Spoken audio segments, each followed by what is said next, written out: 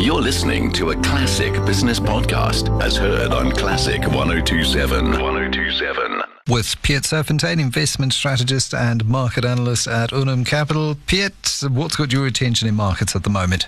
I think, first of all, investors trying to determine the inflation threat, and will keep a close eye on Thursday US consumer price data.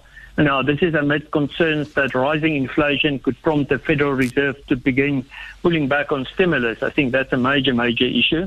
And then also mine stocks looks likely to continue grip investors' attention after a wild ride last week. And also on top of that, markets will also be monitoring the progress of President Joe Biden's proposed $1.7 trillion infrastructure plan, which has already boosted the industrials and materials sectors this year. And then on top of that, European Central Bank is to meet on Thursday and may also discuss tapering stimulus. And then the UK is to release monthly GDP figures amid growing doubts about pushing ahead with the final steps of the government reopening plan of the economy. Yeah, very tentatively into those final pushes, as the last thing you want to do is reopen too quickly and invite in a potential another wave. Now, what's your one big thing that's going to move the market this week? What do you think is going to be that one big event? I think it's definitely the US inflation numbers. Now, to give some background, now all eyes will be on this latest US CPI data, and this is on this Thursday. Now, this is after a much stronger than expected inflation number sparked off a sell-off last month, if everybody could remember that. And as many worried rising inflation pressures could force the Fed to begin unwinding stimulus too soon. Now, Friday's U.S. job report indicated that while jobs growth picked up from the previous month, wage growth also accelerated. Now, this could bolster the argument that high inflation may persist rather than being temporary. And this is obviously the current view by the Fed that it's only temporary. But I think the last comment I want to make in this regard is inflation reading is one of the last major pieces of the economic data ahead of the next Fed meeting, and that's scheduled on the 16th of June.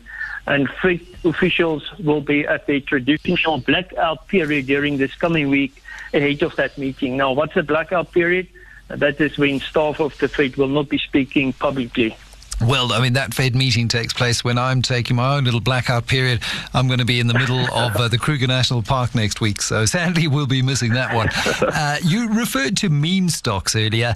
Just share a little bit more. For those people who haven't been following what's going on Reddit and our Wall Street bets and Robinhood and all of that, what are meme stocks? Okay, let me discuss it a little bit, and please bear with me. So this is when a heavily shorted stock suddenly rises. Now, this is mostly driven by the fear of missing out. Everybody is familiar with FOMO, and also retail online trading platforms like Robinhood. Now, the cinema operator AMC, now the code for this stock is also AMC, jumped almost 15% on Monday, and that's up over 100% over the past 5 trading sessions. Now, this wild ride of meme stocks looks set to continue.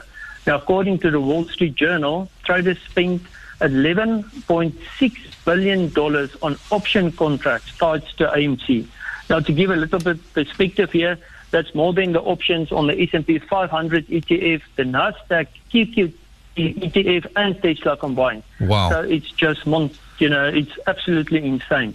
Now, AMC has been at the center of a fresh wave of buying by retail investors who hype the stock on platforms such as Reddit's Wall Street Bets.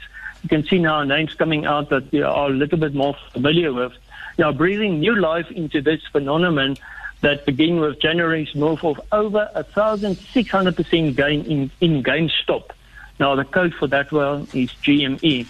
Now, I'm almost done. AMC, which was on the brink of bankruptcy not long ago, on last Thursday completed its second share offering in 3 days, cashing in nearly 400% surge in its share price since mid-May. So it's absolutely just insane. But most analysts say that the scale of this rally is out of line with AMC's fundamental, and high valuations on mine stocks, namely, are unlikely to last. That's almost a no-brainer. And now, also interesting, BlackBerry's US listing, when did you last hear about BlackBerry, is now up almost 57% since the start of June.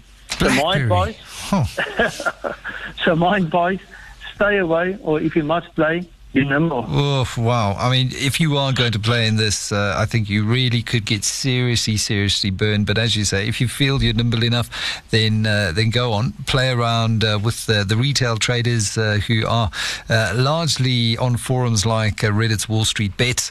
And you see some of these moves and you think you can make a fortune overnight. But with some of the gearing that's going on, you can also lose a fortune and more. And, I mean, if you just look at what's going on with AMC, I mean, surely there is not a fundamental case to be made for a 400% surge in its share price, considering what's happened with COVID.